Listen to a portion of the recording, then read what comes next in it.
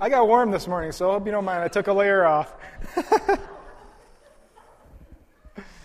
Oh, that's the blessing of wearing layers, right? Then you can take one off. You're still appropriate. All right, let's go to the Lord in prayer before we begin. Father, thank you for this time of worship that we had. We just feel blessed, Lord, to be your family and to know your love.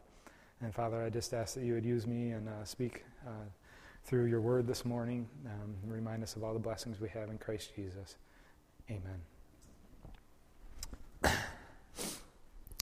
As we've continued on this journey of faith together, there have been moments where I think we've stood in awe of what God has done. There have been times where we've been challenged by the faith of men like Abraham and Peter, or we've been humbled by Moses' excuses because we all felt like in some ways we've made those same excuses before God. They sounded much like our own, and reminded that God can enable us. Last week we were reminded through the example of Rahab in Romans chapter 10 that our justification is an act of God's grace brought about through faith that is demonstrated by our works. And it was a rather very heavy and difficult subject, but I believe it's essential to understanding faith.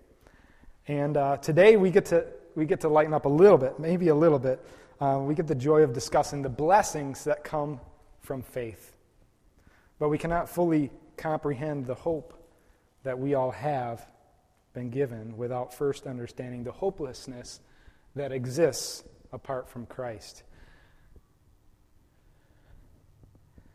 What is life like without hope? I fully recognize that I can't do this subject justice. I grew up in a loving Christian home. I experienced unconditional love, support, grace. I felt like I had meaning in life. I felt like I was fulfilled as a person.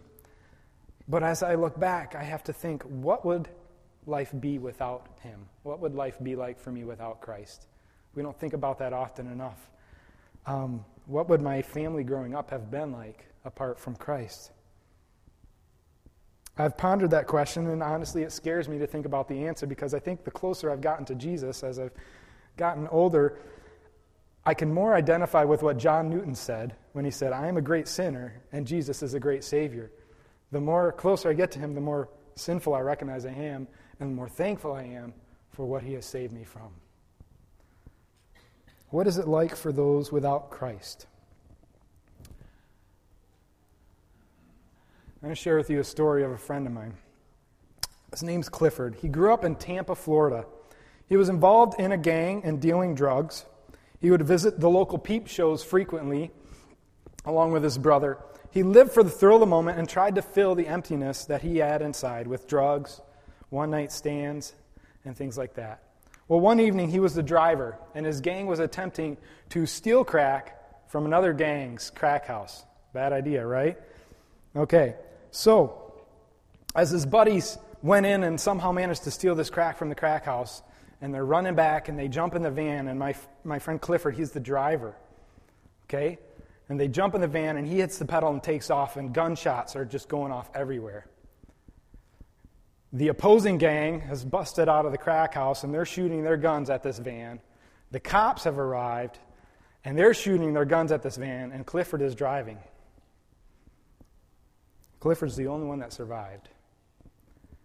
And he says, John, the bullet holes all over the windshield, all over the van, he said, it was like a chalk outline around my body.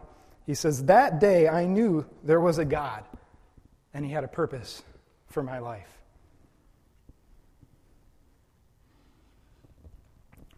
I'll share a few statistics real quickly with you guys. 18% of Americans suffer from anxiety disorder. 15% from depression. I thought it was interesting that it's actually greater amounts in wealthier countries. Kind of goes to prove that riches and status and wealth still don't satisfy that deep longing that we have inside. It's estimated 200 to 300 million cases of depression worldwide, predicted to be the second highest cause of disability by 2030. Over 37% of 11th grade girls in California were depressed. That was just a random statistic I found, and I was like, I kind of thought, maybe that whole California girl image is like too heavy a weight for them if they feel like they can't measure up, and so there's a greater depression there because of it. And later I'm going to actually share a couple stories related to a couple girls from California. But anyway, just to give you an idea, and I'm not going to say right now that all of depression is caused by being apart from Christ. There are different situations and things, medically speaking, that happen that also cause that. So someone can be a Christian and still struggle with depression, but I'm saying these are symptoms which show how our society is empty and is lost without Christ. Some of you may be familiar with the despair that exists apart from Christ, and you can praise God for what He has done in your life to rescue you. But let's look today at God's Word to get a better description of those without hope. So we're going to go to Ephesians chapter 1 and 2 and also Romans chapter 1 to just get an overall description from God's Word about what it's like to be without Christ. Ephesians 2:12 is kind of the main verse for this. It says, remember that you were at that time. Okay, this is Paul speaking to believers, reminding them of what it was like before they came to Christ. And he says, remember at that time you were separated from Christ, alienated from the commonwealth of Israel and strangers to the covenants of the promise, having no hope and without God in the world. But now, in Christ Jesus, you who once were far off have been brought near by the blood of Christ. Hopelessness apart from Christ. Paul's given a reminder here to the believers of what life was like for them before they encountered Jesus Christ. And he starts by describing being separated from Christ. And what does that mean? And I was thinking about that. I can't imagine my life without Jesus Christ. I honestly can't. I love Him. I am in fellowship with Him throughout my day, and I can't imagine having life without Him. And I just thought of a couple things. I'm sure you could go to the Word and find tons of things, all that our relationship with Christ means to us. But here's a couple. We'd have no mediator. Remember that Jesus Christ stands before God in our behalf, and He pleads our case. We would have no mediator. We would have no great high priest. Another thing I thought about is we would have no example. When I look at the way Jesus lived, the way He treated people, I can't imagine what the world would be like if everybody acted the way Jesus did. If everybody treated each other the way Jesus did, it would be a very wonderful, wonderful place. It'd be a perfect world. But it's not like that because we're apart from Christ. No example to follow, and no Savior, most of all.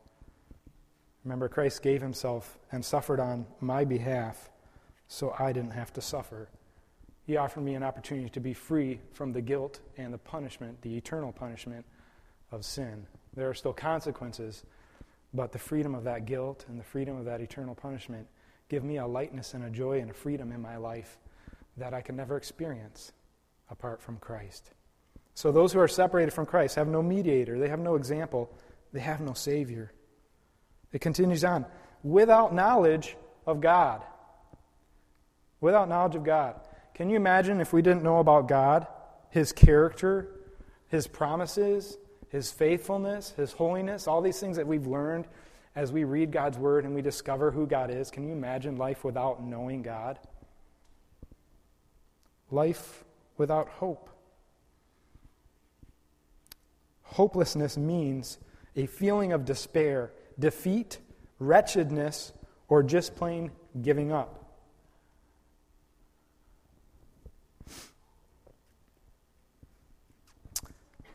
Without God.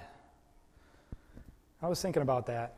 The fact that there is a God and He created us to glorify Him gives us a whole purpose and meaning and reason to live. So if you take God out of the equation and there's no God and we just all came here by random scientific combustion or whatever theory you want to create, then we have no purpose. We have no meaning. We have no reason really to live. And that explains why people will just go out and commit suicide. There's nothing to live for without God. We'll look a little further in Ephesians 1 and 2, and I'm not going to go through all of these passages because there's so much stuff, but I'm just going to kind of list things out. It talks about in here, verse 5, Romans chapter 1, Ephesians 1, verse 5, He predestined us for adoption as sons. Okay? So in other words, without Christ, what are we? Orphans. Without Christ, we have no belonging. We are orphans in this world. But God has adopted us as sons. Go on. It says, in Him we have received redemption through His blood, the forgiveness of sins according to the riches of His grace. Okay, so without Christ, we're not forgiven. We can't even begin to understand what forgiveness is. We have no guarantees. We have no inheritance. It goes on to talk about how we've gained access to God through Jesus Christ's blood. So we have no access or way to even come to God apart from Christ.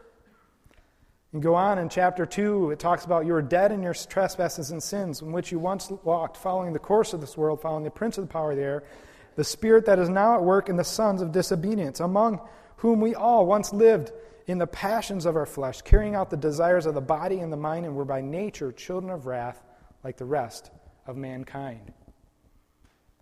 4 phrases. Dead in sins, directed by the world. I got to go on here. That'll help you out. Oh, I missed some. Sorry about that. Okay. Dead in sins, directed by the world. Okay, the world is the one who now directs me in my choices and my decisions and how I live. Deceived by Satan, and ruled by my fleshly desires. If you want to boil down that to 4 points, that passage, those are the things that are going on in the life of someone without Christ. Dead in their sins, directed by the world, deceived by Satan, and ruled by their fleshly desires. In essence, they can't overcome those fleshly desires within them. If you go over to Romans chapter 1, it talks about those who have denied God. And it explains what happens in that progress as they've denied God. And there's a few things that it talks about. A futile mind. They've been given to a futile mind. They are not able to comprehend the truth or to think clearly when it comes to morality and spiritual things. That is what happens apart from Christ. I think that's why sometimes intellectual arguments will never work with someone who is an agnostic or an atheist, because they have a futile mind. Even if your points are better than them, they cannot comprehend the truth. They cannot see that clearly unless God's Spirit is at work in them. A darkened heart, it talks about. They've been given over to a darkened heart, and because of that, they chase after idols. And so we see in our world people pursuing money, fame, power, sex as sources for satisfaction, as some way to fill that void within their heart,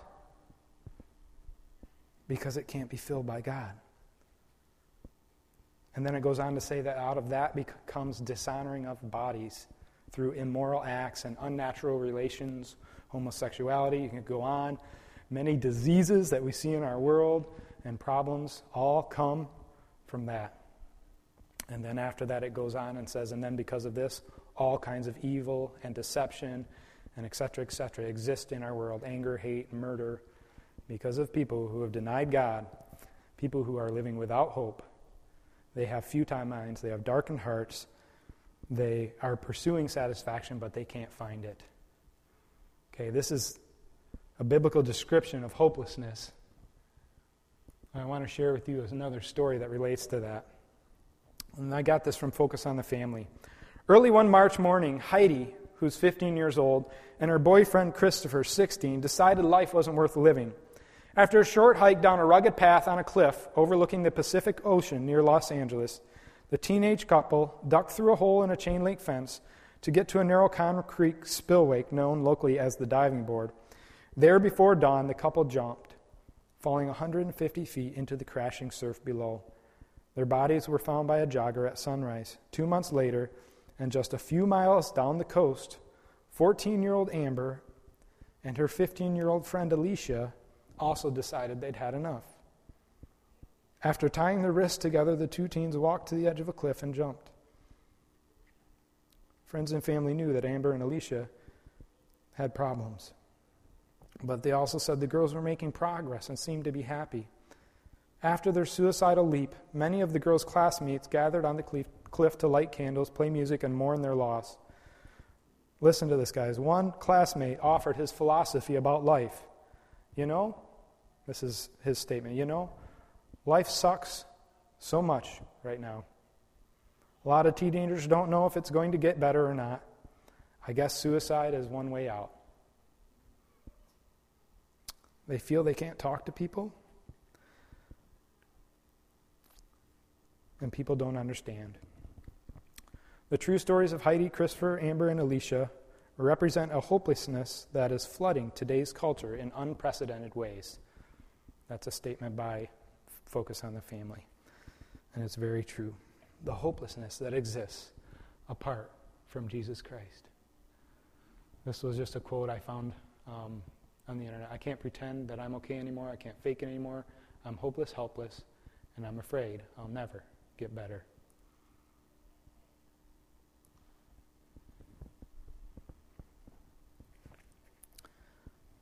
Too often we don't think about all that God has rescued us from, and we don't spend enough time giving thanks for the hope that we, as believers by faith, have. And so that's where we want to turn now and rejoice over the faith that God has given us. We can be heavy. We can have heavy hearts over the hopelessness that we have seen, but we can also rejoice over what God has done in our lives. So let's talk about the sure hope of faith. I'm going to read to you Hebrews 11, chapter 1. We've been touching back and forth with Hebrews all through this series. Hebrews 11:1. Now faith is the assurance of things hoped for, the conviction of things not seen.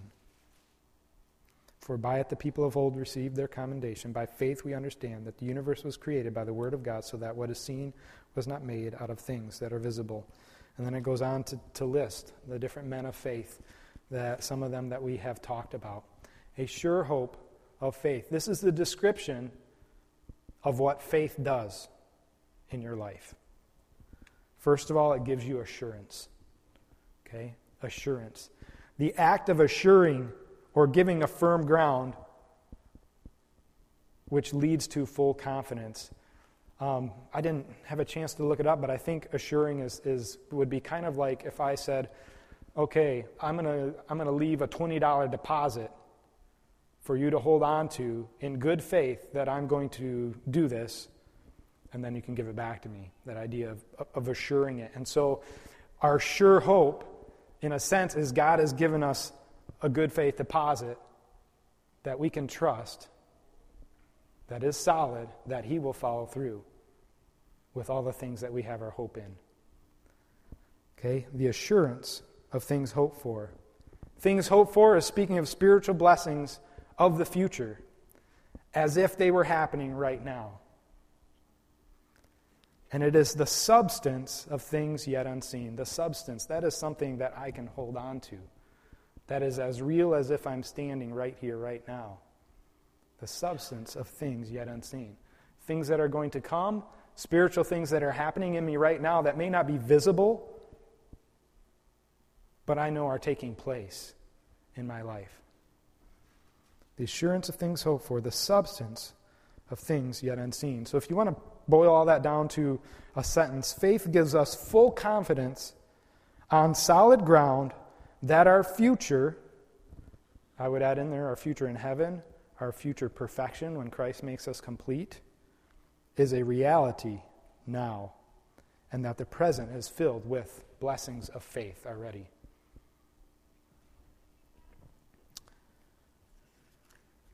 So what are the blessings of faith? I'm going to take you to 1 Peter chapter 1, 3 through 5.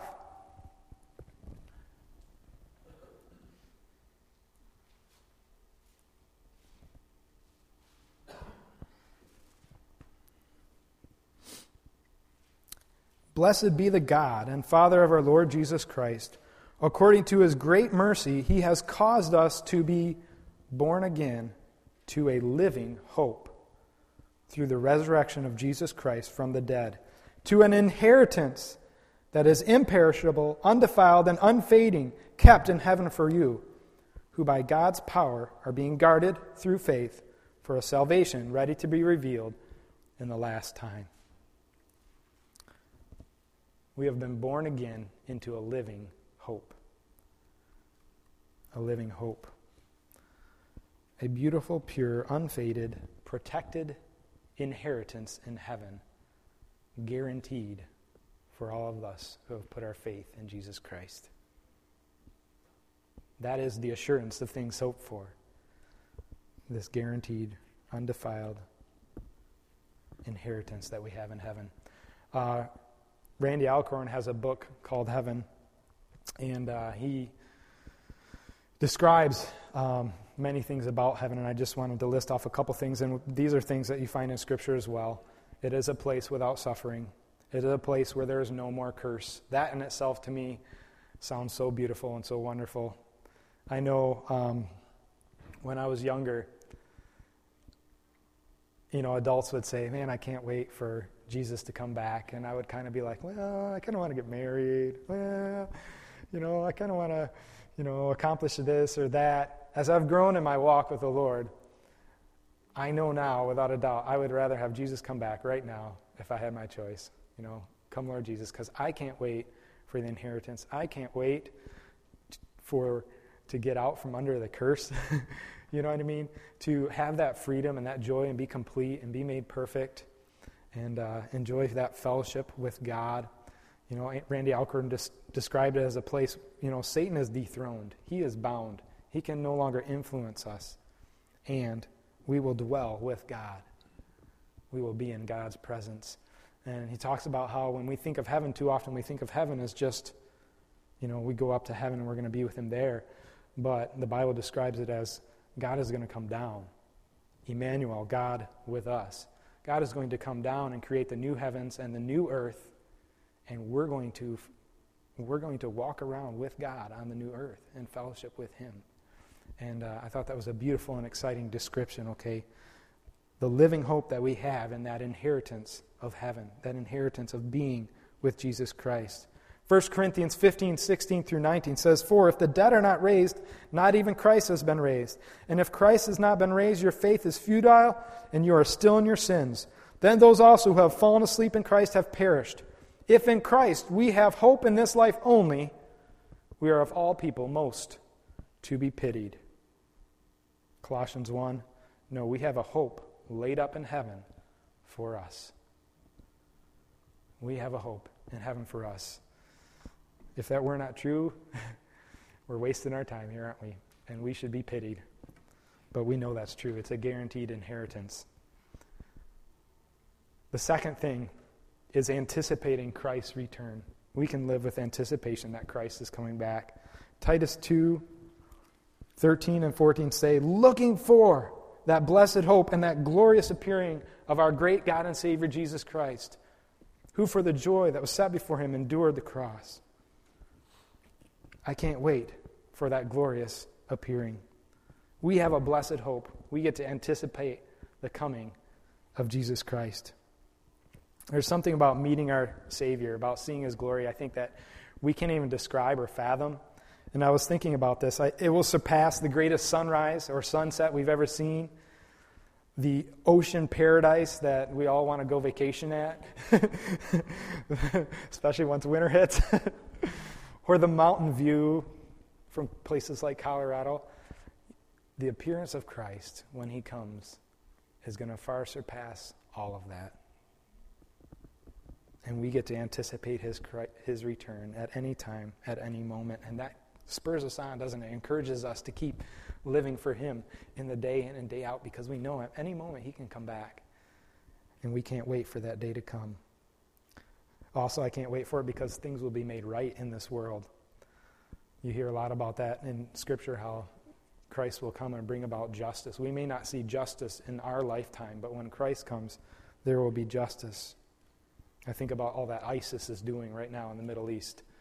I saw a prayer request from missionaries who will likely die at any moment because of ISIS, because they're going through and clearing out this village, and they're cutting down all the children who confess faith in Jesus Christ in this village that they've taken over, and there are missionaries there, and they ask for prayer. Justice will be done. Justice will be done. We may not see it right now, but it will be done. We anticipate Christ's return. We also know that we will receive comfort. We will receive glorified bodies, and so we can't wait for Christ's return. Another blessing of faith I thought of is we have a reason to endure. 2 Corinthians 4:16-18 says, "So we do not lose heart. Though our outer self is wasting away, our inner self is being renewed day by day. For this light, momentary affliction is preparing for us an eternal weight of glory beyond all comparison. As we look not to the things that are seen, but to the things that are unseen. For the things that are seen are transient, but the things that are unseen are eternal." It's going to be beyond all comparison. We can't even comprehend it, but it's exciting. We also have peace and direct access to God. Romans 5:1-2 says, "Being therefore justified by faith, we have peace with God through our Lord Jesus Christ, through whom also we have gained our access by faith into this grace wherein we stand, and we rejoice in the hope of the glory of God." That is a big part of what sets us apart from the Catholic Church, guys. We don't need a priest. We don't need to go to confession. We have been given direct access to God. We can come to Him anytime, walking down the road, on our knees, as we're driving in our car, anytime, anywhere, and we can bare our hearts to Him and know that He hears us and He cares about what's going on in our lives. We have been given peace and direct access to God, freedom from the guilt of our sin, because we know we've been declared righteous. And complete security. Back in Ephesians chapter 1, I think this is really important because there are many churches that don't believe in eternal security. What does Ephesians chapter 1 say? Verse 13,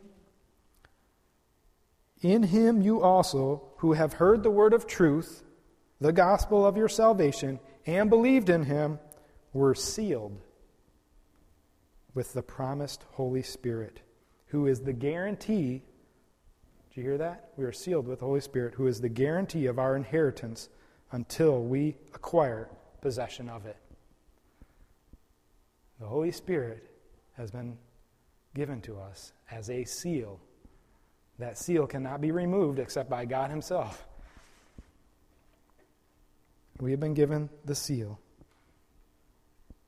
the promise, the guarantee of our inheritance. And it will not be removed because of Jesus Christ's blood. And then you could go on. We had touched on Ephesians chapter 1 and 2 and Romans chapter 1, and you could kind of look at the opposite of everything we looked at. And I'm just going to list them real quickly, okay? As we had gone through before. But we have a mediator. We do have an example. We have a Savior, and we're free of the guilt of sin. We have been given a knowledge of God. We know of His character. We know of His ways. We know of His word and His promises. We are not orphans, but we have been adopted by God into His family. We've been given an inheritance. We've been made alive, it talks about. We are led by God. We have been freed from the slavery of sin. We can think and we can see things clearly. I think that's why David said in the Psalms how your word makes me wiser than my enemies, wiser than my teachers, and he goes on and lists these things. I've been amazed so many times when I sit down with somebody who does not know God, and I feel like I can sit back and I have this perspective from God's word where everything makes sense to me. It didn't when I was younger, but everything makes sense to me now. So as they're talking and about these issues in their life, it's like it all makes sense to me. It's clear to me because God has given me a mind to be able to understand those things. And those who are without Christ are still given to that futile mind. we now have a light shining out of us that chases away the darkness. We have been made into vessels of honor instead of vessels of dishonor. We've been given a purpose, right, from God. Because we know God personally, we can glorify him, and that gives us purpose and meaning in our lives that others do not have. We also recognize the enemy, and we've been given weapons to fight him. So these are many things that I just wanted to list, things, the blessings that we have because of faith, and the contrast of that to those who do not have that hope. I don't know about you, but I get overwhelmed by all that we've been given by placing our faith in God's Son. I don't think about it often enough or give thanks. And my wife and I, last night, were riding in our car. We actually got to go on a date, and it was really nice. But on the way back, we prayed together, and we were just giving thanks, spending time giving thanks for all the things that God has done for us and given us. And we're so grateful, and we're so overwhelmed. But what about people like my friend Clifford? What about the many people that walked into the convenience store that I was working at? I could see the hopelessness written all over their faces. Some of them would say, if I could just win the lottery. They'd say that to me. And here I am saying, here's your ticket, here's your alcohol, have a nice day, see you again tomorrow.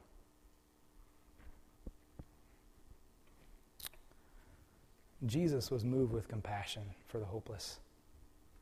Am I moved with compassion for them like he is?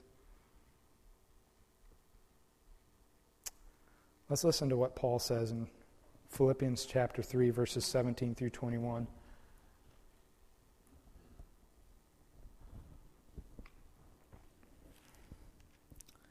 Brothers, join in imitating me, and keep your eyes on those who walk according to the example you have in us. Paul's saying, follow my example. For many, of whom I have often told you and now tell you, even with tears, walk as enemies of the cross of Christ. Their end is destruction, their God is their belly, and they glory in their shame, with minds set on earthly things.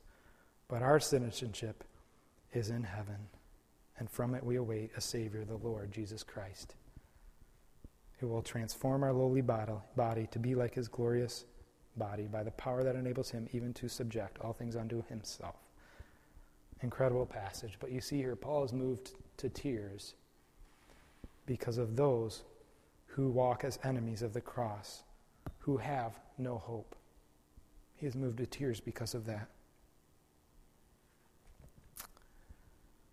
Clifford, after serving some time in jail, came to work with me while he was on probation.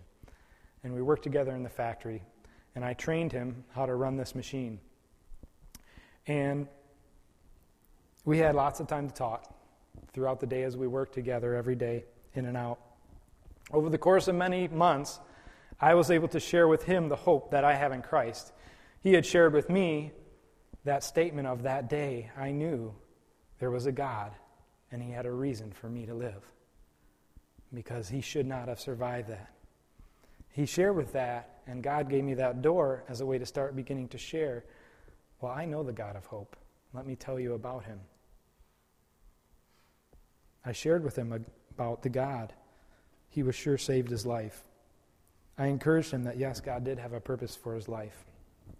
And I praise God that I'm going to see him in eternity someday. And that it thrills my heart. How do we use our hope, guys? How do we use our hope? I want to just take you to 3 points of application here. First of all, to motivate ourselves for godly living. 1 Timothy 4, 7 through 10 talks about this. It says, have nothing to do with irreverent, silly myths. Rather, train yourself for godliness. For while bodily training is of some value, godliness is of value in every way, as it holds promise for the present life and also for the life to come. The saying is trustworthy and deserving of full acceptance. For to this end we toil and strive, because we have our hope set on the living God, who is the Savior of all people, especially of those who believe. Okay, so the reason we toil and strive is because our hope is set on God. And because of that, we strive to be godly. So to motivate ourselves for godly living. Second thing is to encourage each other as believers. Let me read Hebrews 10:23 through 25. It says, "Let us hold fast the confession of our hope without wavering. For he who promised is faithful, and let us consider how to stir up one another to love and good works, not neglecting to meet together as the habit of some, but encouraging one another, and all the more as you see the day drawing near." So because of our hope, we are to spur one another on, encourage each other. Think of the spur and what it does to a horse. My daughter really loves horses, okay? You kick that spur and the horse is like, whoo, okay, let's go, let's do this. Okay? As brothers and sisters in Christ, we need to spur each other on towards love and good deeds. Maybe we need to give each other a kick in the pants this morning. I don't know. Let's encourage each other to follow after Christ. And to share hope with the hopeless. We saw that from Paul, but I want you to see it. 1 Peter 3:15. "But in your hearts, honor Christ the Lord as holy, always being prepared to make a defense to anyone who asks you for a reason for the hope that is in you. Yet do it with gentleness and respect." I knew a guy who was really passionate about sharing the gospel, but he was extremely abrasive in the way he did it. And because of that, he often turned people away. Because it was kind of, these are the facts, and this is why you need to believe. And it's important to note that with gentleness and respect. People who are hopeless, they don't need somebody to come and smack them in the face. They need somebody to come and put an arm around their shoulder and say, I know somebody, I care, and I also know somebody who cares even more, and that's God. And he has a reason and a purpose, and pray with them, and whatever it takes, okay, share the hope with the hopeless. Be prepared to share the reason, okay? When you encounter people who you recognize don't have hope, are you prepared to just share with them your testimony of what God's done in your life? We should be. Let's pray.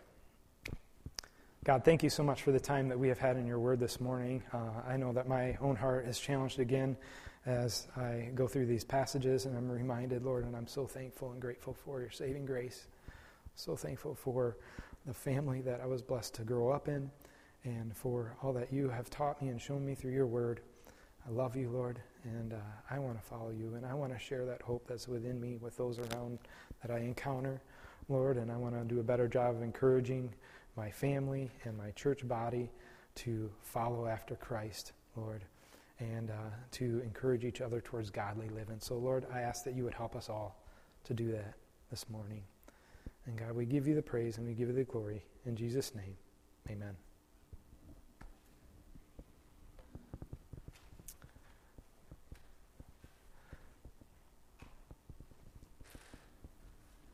Brother, keep